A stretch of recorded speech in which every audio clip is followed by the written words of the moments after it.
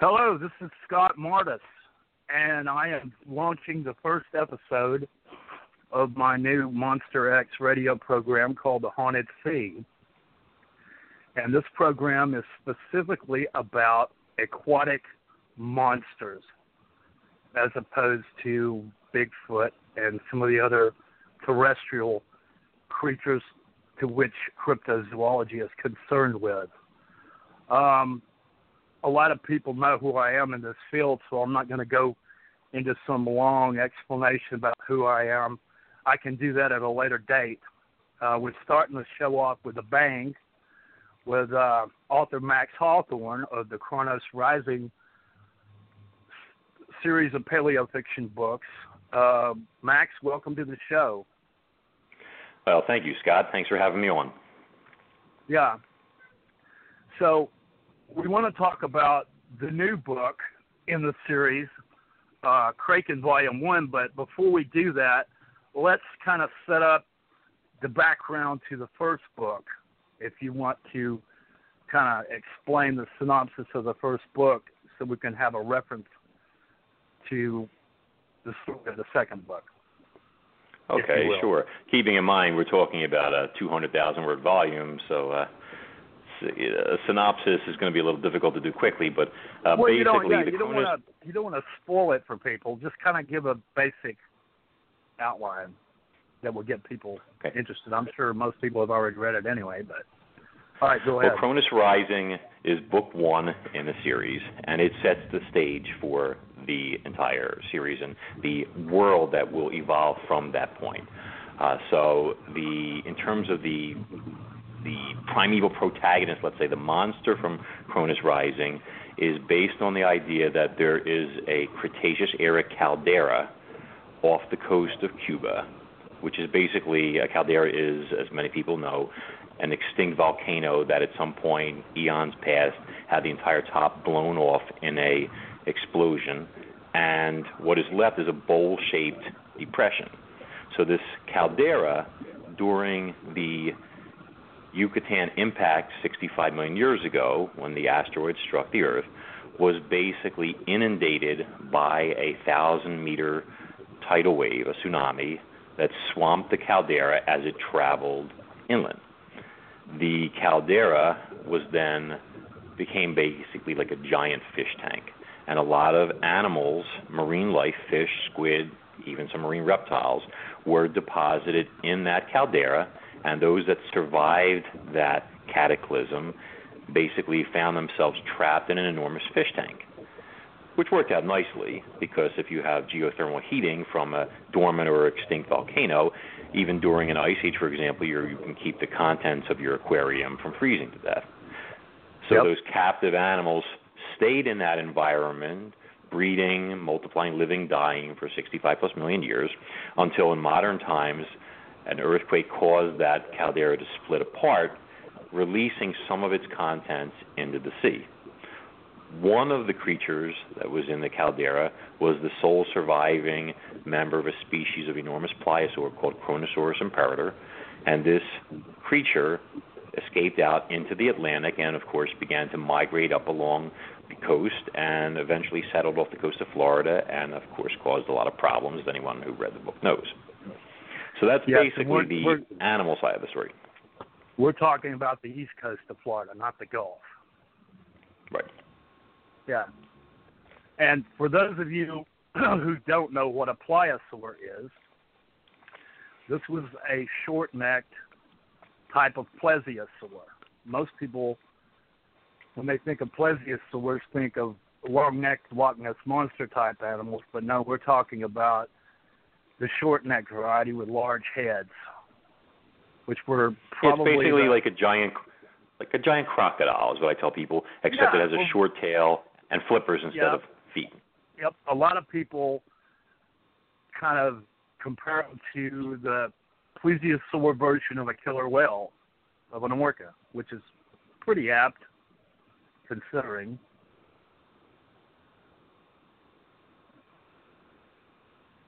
A killer penguin from hell with 4 wings. Yeah. So, Kronos Rising was written in, it's copyright 2005, but was not published until 2014. Do you want to explain how the long lapse between the time the novel was finished and the time it was published may have affected how long it took you to write the sequel, and how that long period of time may have affected your choices for where the story was going to go next? Well, initially, the story as an outline was done in 2004. Then the first draft of the novel was done and copyrighted in 2005. I found myself in a situation where I kind of put my writing on hold for a bit, and raising a family and so forth. And it wasn't until many years later, I think it was in 2012 or 2013, when I started writing full time. And my first book, which was even before Kronos Rising came out, then Kronos. The actual rough for Kraken was done probably 9 years ago or something, but it ended up sitting in a drawer for the longest time because of the aforementioned situations. What ended up happening, however, was, and it turned out to be a positive thing, is that over the ensuing years, I would periodically come up with additional ideas, scenes, characters, dialogue, things of that nature. And it ended up going from just a follow-up story into the creation of an entire new world that had been impacted on by the creature and its descendants from book one.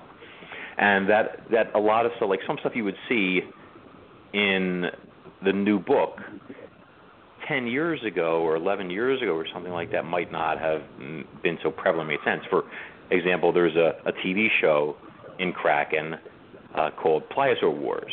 This is like a reality show, and reality shows weren't that big 10 years ago or something, but in this reality show, because there's so many of these monsters swimming around and eating people and causing problems, that they actually have a carrier that has fighter pilots that go out and basically try and kill these animals. And so this show, like Pliosaur Wars, is centered around their activities. Now, you wouldn't have had that idea 10 or 11 years ago probably, but in the ensuing time periods, I was able to concoct that and so much other stuff. So you've worked in actual pop culture shifts that have happened over the last 10 years, have profoundly affected the narrative of the new book. Well, the storyline itself, where it was going to go, what was going to happen, wasn't affected, but it's some of the little subtle nuances that, you come up with these ideas with along the line, like the cereal, Kronosaurus Crunchies, with a K. Yeah. You've got a cereal that's become popular for little kids, which is little people with chewy red centers, and they make like a squeaky noise when you bite into them. They scream when you crunch them. So, this is something that I might have come up with 8 years ago, 9 years ago, instead of 10 or 11 years ago. You get these different types of ideas that add to the overall story and breathe more life into it. Of course, at the same time, though, the book became so big that it could not be just a one-volume piece, because it would have been 1,200 pages long. So now Kraken has been split into volumes 1 and 2. Yeah. What was I thinking? All right. The general assumption is that most people writing a series like this would have developed, their central characters in the first novel, and that novel number 2 would basically be more exploration of the same central characters in the same place, confronting a similar narrative as to what happened in the first book. And an example I can think of that is the various sequels to Jaws, where you got the Brody family fighting a new shark and all this business. And the Meg series, where he's set up, his central characters, and over the course of the 4 or 5 books, you're dealing with the same people, the same central characters. You chose not to do that. You chose to do something ambitious and to go off on a different tangent, so to speak. Yes, exactly. Which is wonderful. I mean, well, I think you learn from other people's. to do like Alton has done, but no, you chose not to do that, which is great. You're taking it somewhere else. Well, thank you, Scott. But I think I first off, anybody would learn from other people's mistakes. I'm not familiar with Alton's books per se. I've seen the Jaws movies, obviously, and we know the first one was an immortal classic, and everything else was kind of downhill more or less from there. So exactly. In my situation, I had a dual reason for changing the structure of everything. And the first is that I wanted an entire world where these animals were this huge problem. Because, let's be realistic. As the human race has done, we have decimated the oceans. We have wiped out so many whales and shark species that if, God forbid, a situation was to occur where some sort of apex predator like my pliosaur was to escape and start to breed into the seas, there really isn't much out there that would slow down their reproductive rate. And I was able to crunch those numbers. There's nothing to keep them in check. And they would multiply and multiply and multiply, killing and eating and growing and multiplying, et cetera, until they became this enormous problem. And I actually wanted to figure out the time period of how many of these animals there would be over X number of years, decades, et cetera.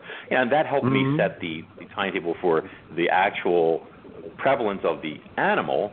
But at the same time, a lot of times when you're rehashing stuff with the same character, and don't get me wrong, readers really can grow attached and love characters, but sometimes you can't keep going back to the well over and over again. You need fresh blood, per se. Exactly. And that doesn't mean that there's no reference to Amara Takagi, or I should say Amara Braddock, since Jake got married. Right. But and there's more to come. But now we're talking about the next generation. Their fraternal twin sons and all the characters that interact with them, and this whole new world. Yeah, well, one reason I think I mentioned to you that the book reminds me somewhat of Starship Troopers is the fact that you set up a whole ecological shift. You've changed the whole world and the socio-political reaction to that event is reflected and it was great. In how it was a pleasure to paint with broad strokes. Yeah, how it's affected the whole world and your characters that live in that world, which is you have to think about people think, well, these animals they're in the ocean, so there was a lot of them, big deal. When you affect the ecology of the seas, you affect the planet. The planet draws its life force and everything else from the oceans. That's just the way it is. A lot of people have theorized, for example, that so many sperm whales being wiped out may have contributed towards global warming because of the fact that the manure, let's say, that these whales produced tended to actually offset that. But now without all these whales around doing their thing, that is contributing to it. So when you have a species of animal the size of a large whale, that is a fast-swimming carnivore, that is relatively crafty, let's say almost orca smart, able to avoid boats and ships, etc., hard to kill, but at the same time is not afraid of boats, will attack a boat if it wants to sink it and eat the people that are on it, you've got a serious problem on your hands. So you can't basically go out onto the ocean unless you're in a destroyer or something. And then there's the fishing aspect of it. That's the commercial fishing. It's going to destroy the whole commercial fishing industry. Exactly. Your fishing industry takes the first huge hit. Trawlers cannot do their job. Even, any commercial fishing, unless it's in a very large ship, is a big problem. So now you're causing issues with famine, fish stocks, you're affecting the stock market. All these things, it just trickles down, and it will have a diametric effect on the entire planet. It follows famine, disease, war, poverty, and it's just one thing hand in hand in hand. The butterfly. All because you had 80 hatchlings from this initial clutch go out, and most of them survived to adulthood, and then they created more of their kind and more of their kind, and they just kept going and going and going. And not just them, though. There's so many other animals that were in this caldera that were actually food sources for the pliosaurs. You've got the prehistoric bulldog fish, which could be the size of a great white shark. I guarantee you, if we had bulldog fish swimming around in our modern seas, surfing would not be very popular.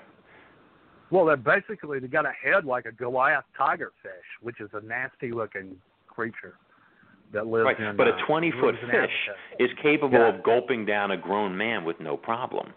And these are fast-moving predators. They would be like bluefish speed, which are very fast and agile. They would probably travel in schools, as was exemplified in the book.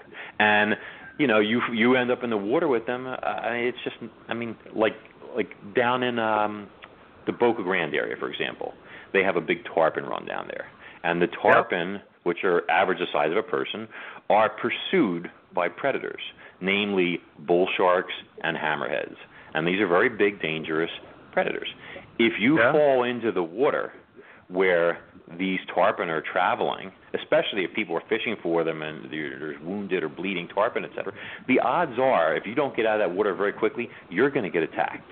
And so if you think about a bulldog fish being much bigger and much more prevalent, let's say, it would be suicide. So any wading into the water, any swimming into the water, you wouldn't even have to worry about the pliosaurs, which would be further out because of their size.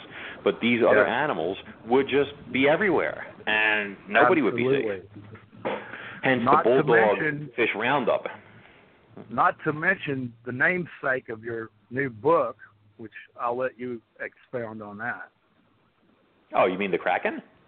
Yes. That was the one of the other things that I saw coming, and it's in the even in the preview, so it's not like I'm giving away a spoiler here. But my personal belief is, and there have been many sightings over the ages of enormous cephalopods, whether they're squid or octopi.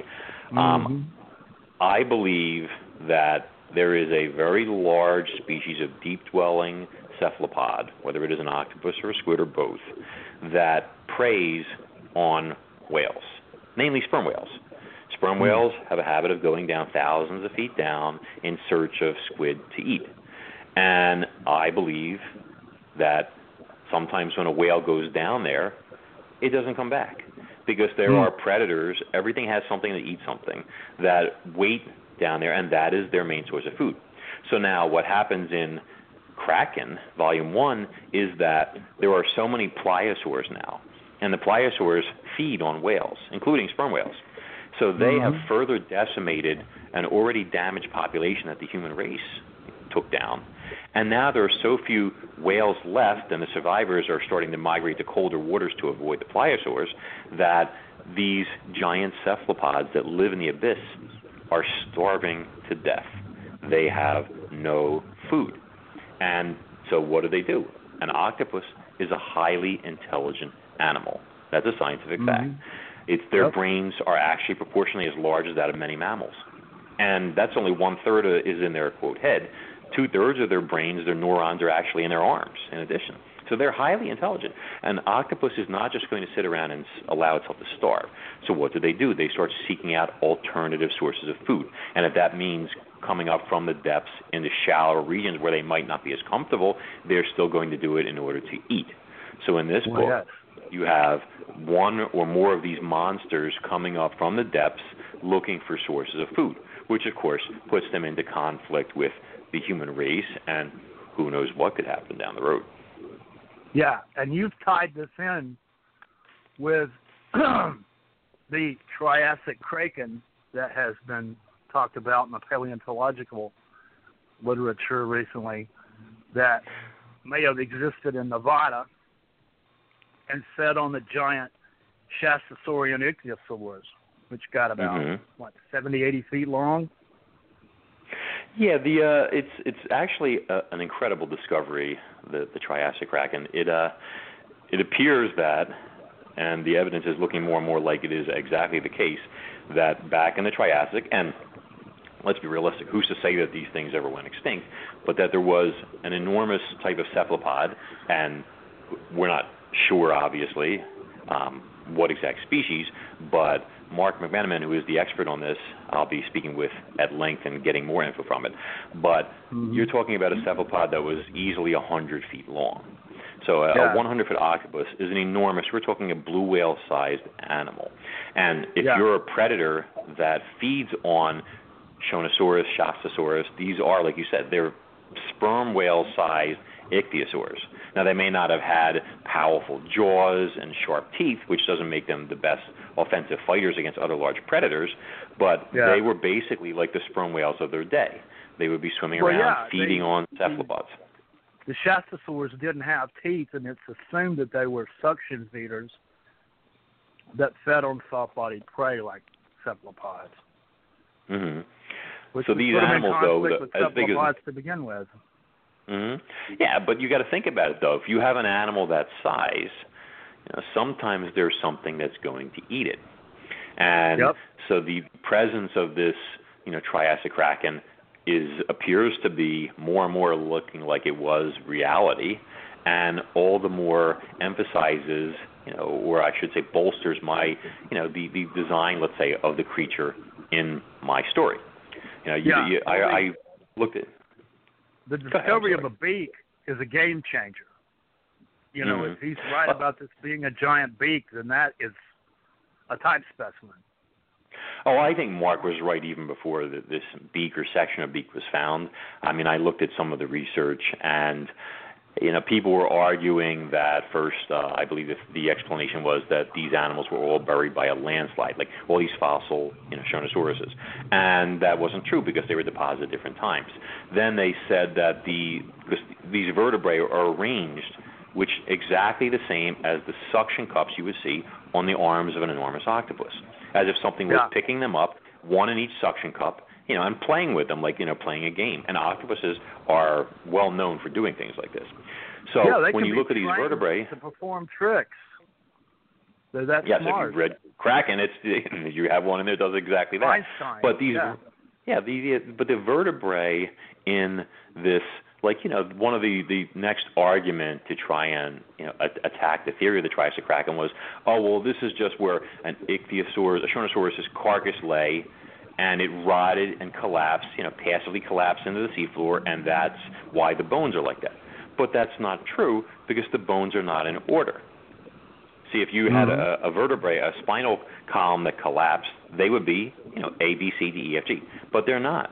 They're mixed up, which means that something put them in that order specifically. And it wasn't randomly done. Now, what would do that? And the explanation, in my humble opinion, seems pretty obvious. As for Einstein, the little octopus in my new novel, who is just a, quote, common octopus who's highly intelligent, yes, it was really fun to explore and utilize his character and give him the octopus version of a Rubik's Cube to solve and everything. And you will be seeing a bit more of him briefly in Kraken Volume 2 also. So we haven't seen the last of that little man.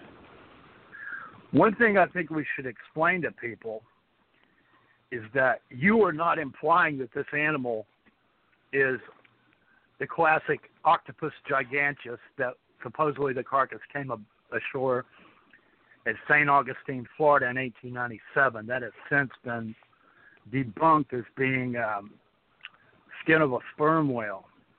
Well, I'm familiar with the suggest that there is a giant octopus out there, like the reports of the Leska and Dennis de Montfort's Poop Colossal and stuff of that nature. Yeah, I mean, I'm familiar with this. Right, the St. Augustine globster. Yeah. I mean, that one went through all these different stages. First, it was an octopus, then it was a whale, then it was definitely, they looked at tissue, an octopus. Now it isn't again. It goes, the story seems to keep changing, et cetera. But for me, I'm just using the name because let's be realistic. I mean, if you have a giant octopus, people to understand that, so they're not trying to accuse you of saying that the St. Augustine monster was not a globster. Scott, there have been so many sightings, people claiming these enormous octopi out there that, people can say what they want. At the end of the day, it's a cool name. I like the name. And, it was assigned to what was thought to be a species. I'm utilizing it to make that species now, in the pages of my novel, a reality. That's all there is to it. Well, there's, probably the best eyewitness report that I can think of is this guy in the Bahamas, Andros Islands, named Sean Ingham, sometime around 1983. Something grabbed his crab pots. Mm-hmm. I'm trying to remember this off the top of my head. I could dig it up, but... I think this is the one where they said it was something enormous and they could feel it walking along the bottom. Is that the one you're referencing? Yeah, and they said it had at least 600 pounds of pressure that it was pulling with or something, and they could feel it moving, like walking along the bottom, literally like walking rhythmically. And that's what octopi do. I know that part of this was an influence on Peter Benchley when he was writing Beast. That he used some a classic novel, by the way. Yeah. Oh, absolutely. One of the best. And, in another conversation, we were talking about how I told you about Arthur C. Clarke's novel, The Deep Range, and you had never heard of it. And when I was reading Kraken for the first time, it struck me how it reminded me, of course you weren't trying to copy it or anything, but it reminded me of Clarke's novel, The Deep Range, which the plot of Clarke's novel is that 100 years, this book was written in 1957, is that in 100 years in the future, that the world's population would use whales as a commercial food source. So they've got these guys out in submarines, kind of like cowboys. They're herding the whales and protecting them from sea monsters. And in the novel, there's a giant squid, there's a megalodon shark, and a sea serpent. I mean, it's a really cool book, way ahead of its time. And the fact that you've got these guys out in the submarines, fighting the monsters, naturally reminded me of that. And I was just absolutely flabbergasted to find out that you had never heard of this book. Well, I think that back in 1957, whaling was still going on. And I would imagine that when Arthur C. Clarke wrote this novel, he had no idea of how decimated the whales would be by relentlessly being slaughtered. I mean, blue whales, their population was reduced by 90% or something, and still is down. From 400,000 animals, I think there's like around 10,000 now or something like that. And this is decades later.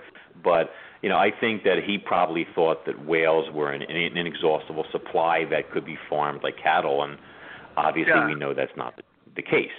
What's but there's really a difference. Cool is that at the end of the novel, there are so many people protesting against the slaughter of the whales that they finally stop it. So he was kind of prophetic in a way. That's, I mean, I don't know the story, obviously. But, I mean, in Kraken, there's a big difference. You see, there's the submarines that are in my novel with the Coastal Defense Force are what's called anti-biologic subs. They're designed to kill life forms, in particular, kill or capture these giant Kronosaurus and predators. And that is their area of specialty. That's what they've been specially designed for. Heavily armored, fast, maneuverable, highly weaponized, and with a minimal crew.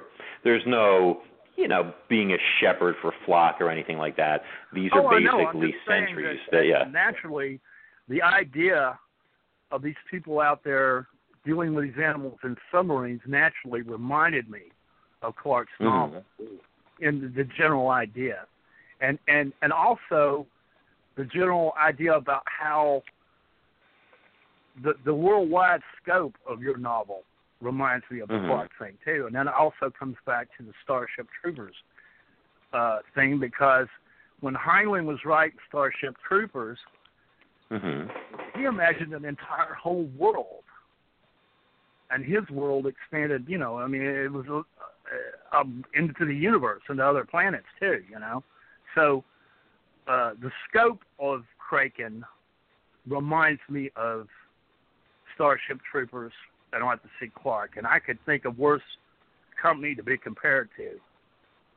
Absolutely. It's very flattering, and it was quite an undertaking, I guess you'd say, to try and create an entire world like this. I mean, when you do any novel, any work of fiction, you're basically creating a world. But usually it's the world for your characters, meaning, their lives, Absolutely. their jobs, the people they interact with. That's the quote world. When you're doing something on the scale of my novels now, you're creating not just the world of the characters, but the world, period. And, the changes even in technology that take place 30 years in the future. Yep, absolutely. It's all contingent. You've created a world, and the consequences of what comes out of that world as well. What kind of impact this has on future events and future technology and all that. I mean, that's really impressive. Well, thank you. And in the right hands, think about what wonderful films these could be, if done right. Mm-hmm. Well, I think that's just a matter of time, but let me not, let me not go there right now. So why don't you tell us about the children of Jake and Amara, where they're at and what they're doing and how that contrasts with each other. Okay. I don't want to get into too much with that because, you're giving away a lot of spoilers per se, but basically Jake and Amara had twin sons. They are fraternal twins, not identical. You have Garm and you have Derek, whose nickname is Dirk. And they are kind of night and day to each other. Garm is a very big, athletic, powerful guy, the Adonis type DNA quote that has his mother's opal-colored eyes and is quite the ladies' man. And also was a heavyweight boxing contender. And his brother is smaller, athletic but slim and more, quote, plain-looking, and he's the scientific end of things. They have their dynamic, the relationship between them has always been a bit of a problem for Dirk because he's always been jealous of his brother. Of course, he doesn't realize that his brother often feels the same way about him. And so I don't want to call it enmity, but there is some problems with their relationship. Garm commands one of the submarines that hunts and kills dangerous pliosaurs, and his brother runs Tartarus, a top secret military type facility that cages some of these creatures and even does experiments on them. Mm-hmm. So that's basically what we're looking at.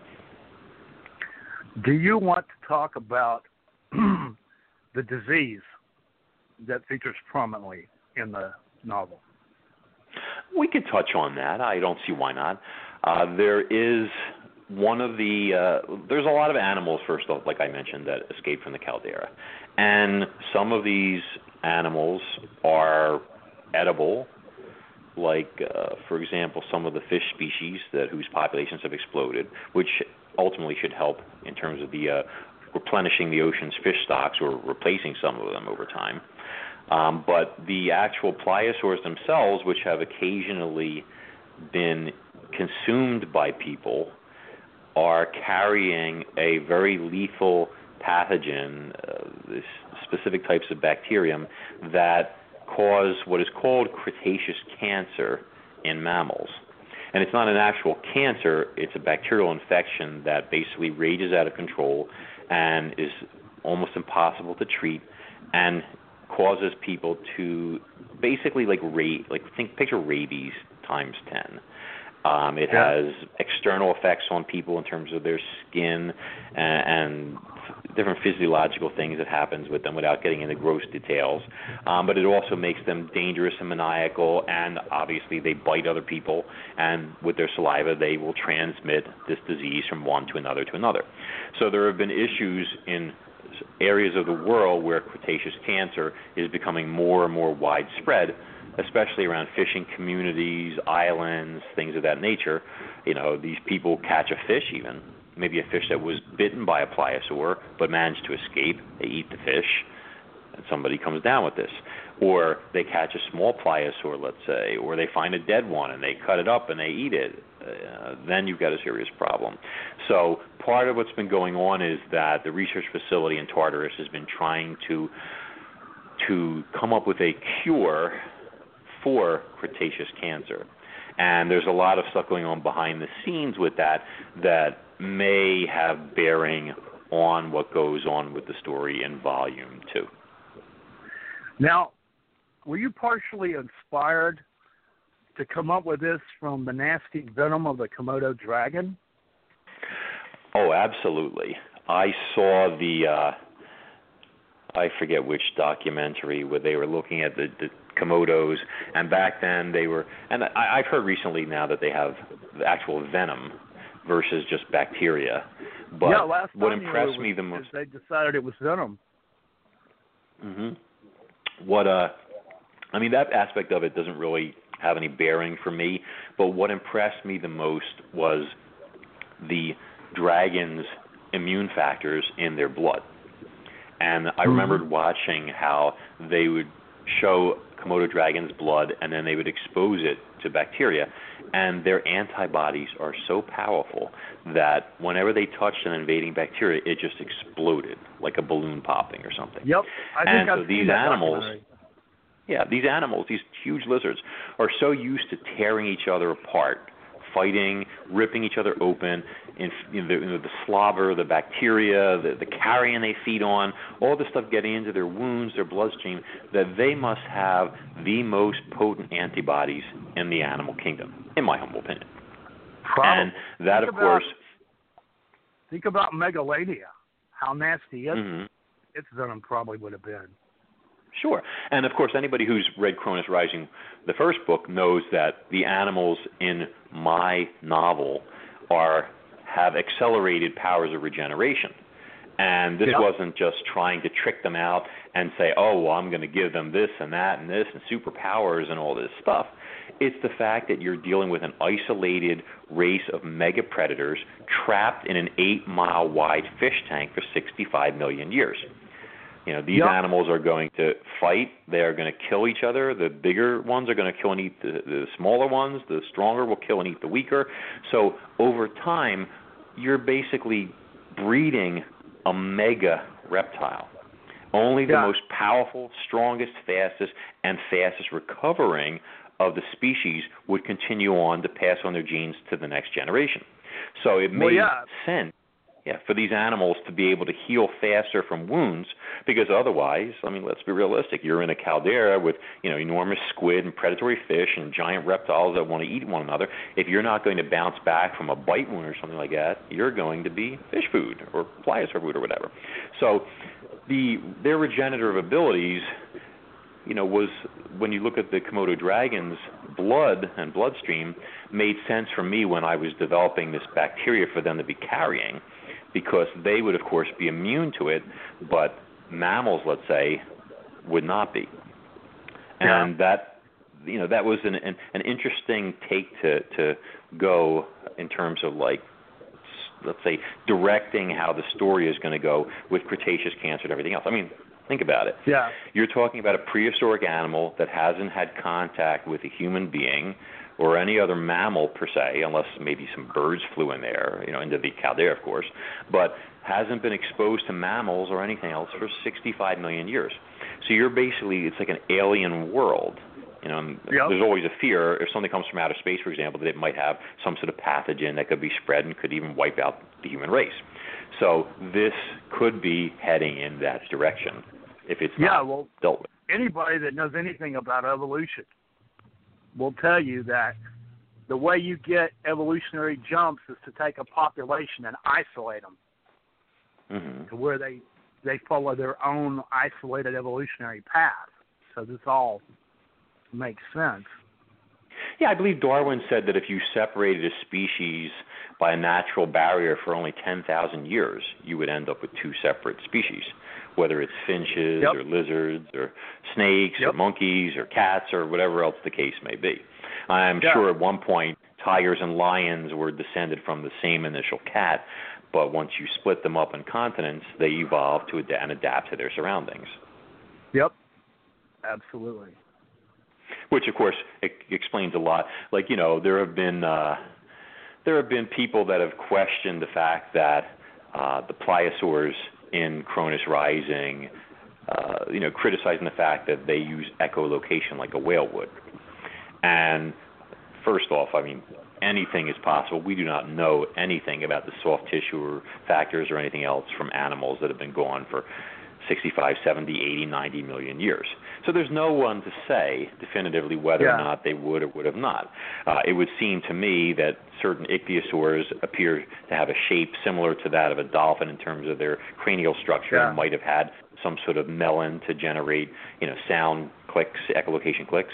Well, there was it a is paleontologist in Australia named Mary Wade that speculated that Platypterygius may have had a sonar melon, but her opinion is kind of the minority opinion, but it is possible. Sure. But I mean, anything, in order to have echolocation, doesn't necessarily require you to have a melon stuck on top of your head. You just have to have the physical ability to generate these type of clicks and then to be able to bounce them back, absorb them, and break them down. And humpback whales, for example, have been proven to have clicks of their own, but which they only seem to use at night when they're navigating or when they're feeding, which of course would imply that obviously they're helpful in terms of navigation. Now, they don't have a melon or anything like that, but they're generating these clicks from somewhere, whether it's their vocal cords or who knows what. So, pliosaurs having sonar clicks, to me, especially with a deep diving predator that would go down like a sperm whale, would make sense.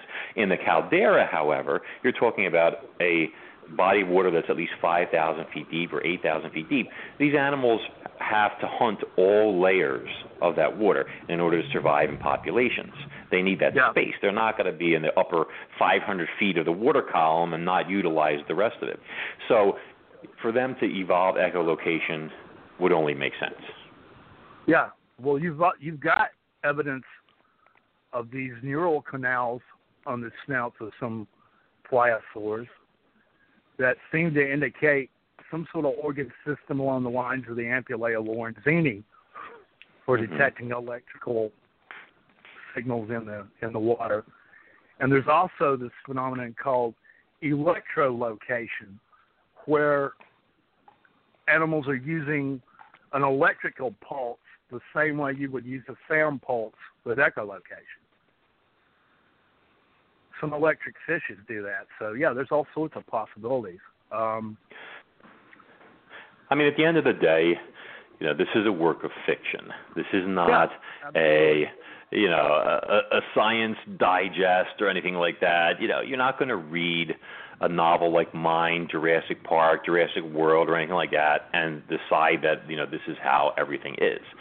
This is not only that, a novel. Paleontologists themselves argue like cats and dogs over things like this in the scientific literature. So, there's a lot of things that they're not sure about. At the end of the day, it's about enjoying the story and creating a plausible reality for your readers. And that's my job. Well, you've absolutely I want people to enjoy their story. I'll have to give you that, beyond doubt. Well, thank you, sir. One does vow to endeavor to persevere, to borrow a line from the outlaw Josie Wales. Yep. Chief Dan George. Okay, let's talk about some of the nasty marine parasites that make cameo appearances in the book. Like the giant tapeworm and the sea lice. Let's see. Well, which one do you want to touch on first? The vermitis? The giant platyhelminth worm, the tapeworm. Ugh. Yeah, it's not often that I write a scene where I'm inwardly cringing a little bit, but that was one of them. In the story, a very large cow pliosaur, which was assigned the name. Oh my God, which one was it? There's been so many in the book. I think it was Goliath, if I'm not mistaken. But was captured, and when they were doing a surgical procedure on this drugged animal, they discovered that it had an enormous parasite inside of it. And the pliosaurs, of course, are known for having these tapeworms, but this one, because the pliosaur had been injured by gunfire at some point, had managed to grow through into the abdominal wall and had reached an enormous size, much bigger than normal, to the point that it was eventually going to kill the host. When they tried to remove this creature through the animal's vent, I'm sure we all know what that is, this tapeworm was the size of a very large titanoboa, 50, 60 feet long, 3 feet thick across, etc. And you're talking about this enormous, slimy, mucousy covered mass with a face ringed with fangs and these blackened claws that run along its length that help it adhere to the internal lining of the abdomen, the stomach of whatever prey it's infesting. And, of course, it comes out. It's not very happy about being removed from its home, and the situation goes downhill from there. Something analogous to the hagfish from hell. Oh, what actually gave me the idea for the pliosaur tapeworm, it sounds silly by comparison, but it goes back to the fact that, well, everybody knows I'm a consummate fisherman, and many years ago, when I was first getting into saltwater fishing, we would use what's called sandworms for bait. And to me, sandworm is almost like a scaled-down version of this pliosaur parasite. Sandworms are kind of an olivish, slimy, greenish thing. They're covered with these feelers, and they actually have a mouth parts that extend out with these black pinchers on the end. And the first time I found out that they were carnivorous was I was trying to put one on the hook, and I felt something painful, and I looked down, and this thing had gnawed through the skin of my knuckle and was chewing on the meat of my finger, which, of course, the captain had not told me that they were capable of biting people, so it wasn't exactly the most pleasant of experiences. But it did make a lasting impression on me. So there are, beyond doubt, some nasty, large marine worms like the bobbit worm, Now, tell me something. Is that named after that poor guy from years ago that, his wife was sleeping? I think so, because they basically look like a penis, so I would think so. God, just the thought. But anyway, what was the other parasite? Was the sea lice. Oh, yes, the body lice for the pliosaurs. Yeah, that one, and that one was also inspired by a fishing-related incident. There's been different people have used, like these sea arthropods. You've seen like in what was that kaiju movie, Pacific Rim? They had one of those in there, But I wanted something different for the pliosaurs, so I wanted something that was going to kind of look like a scale. So it wasn't really distinguishable, kind of blended in there while it was sitting there sucking blood, etc. And I wanted it for that effect for the story where somebody would actually come in contact with this thing. So the first time I ever went fishing for halibut up in Alaska, I caught a couple of very large halibut, and when we got back to the dock, before they start filleting them and everything, they have them hanging up. And the halibut is dark on one side and then white on the other. Side that sits on the bottom is just pure white because it's never seen. So I went over to this 5-foot fish is hanging there, and I noticed that there was like some sort of a clearish kind of like a little bump on it, about an inch and a half. It sort of looked like a scale almost. You really couldn't see it though because it blended in with the belly. Well, I touched it, and it went and it started moving.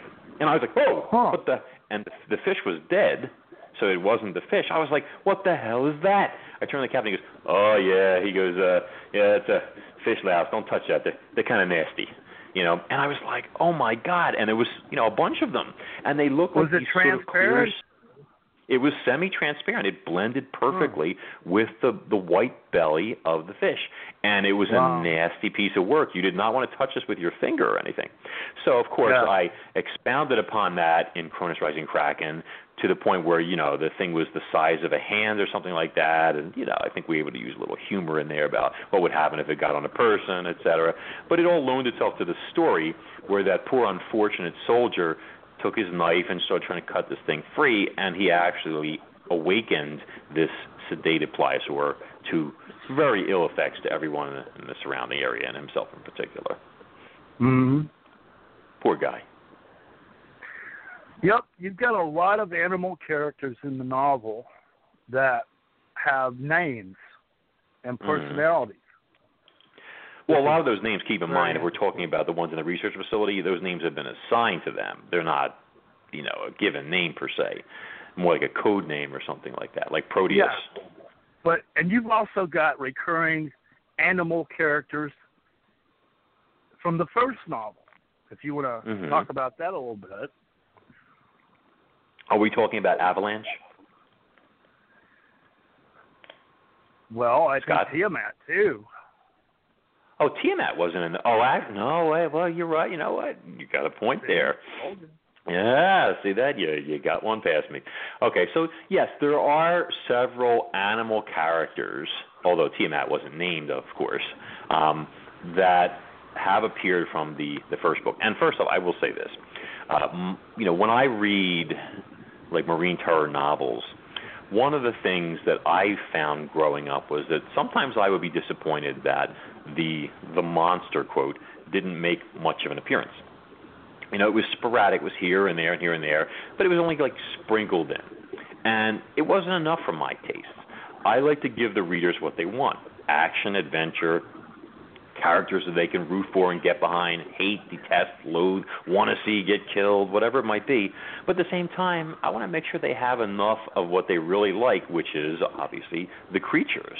As long as they're worked into the story, I'm not going to write an entire novel from a monster's point of view or something like that. But you want them to be animals rather than monsters. Right, and I've gotten great feedback, over the last couple of years from people who feel that it's almost like I have this preternatural ability to get inside of one of these creatures' heads and to feel their personalities and think the way they would think. And I guess that's a honed skill that I've developed for myself or something. You want to, if you're a pliosaur, you want to be the pliosaur. If you're a whale, you want to be a whale. If you're a megalodon shark, you want to be the shark. You want each of these animals to have its own distinctive needs, desires, personalities, why it does the thing it does. That creates more realism for the reader without becoming boring or tedious or anything like that. But in terms of Tiamat, the Avalanche, the whale, we saw him 30 years later, and, he had some problems in the beginning of this book.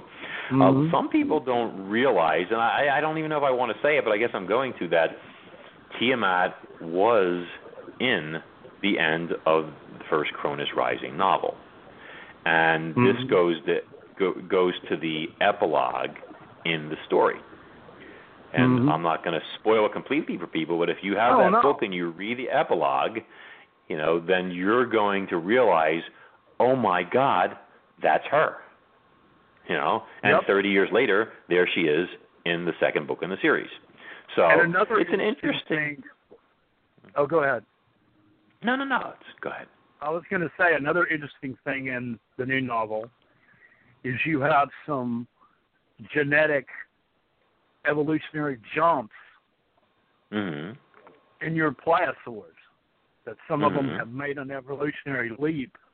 If you want to talk a little bit about that without spoiling it for people.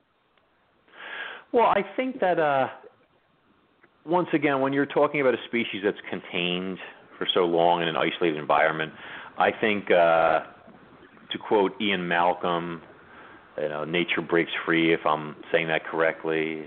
Yep. And when you release these animals also from this environment, their genes are going to build up, this desire to explode outward. And so these leaps just come naturally.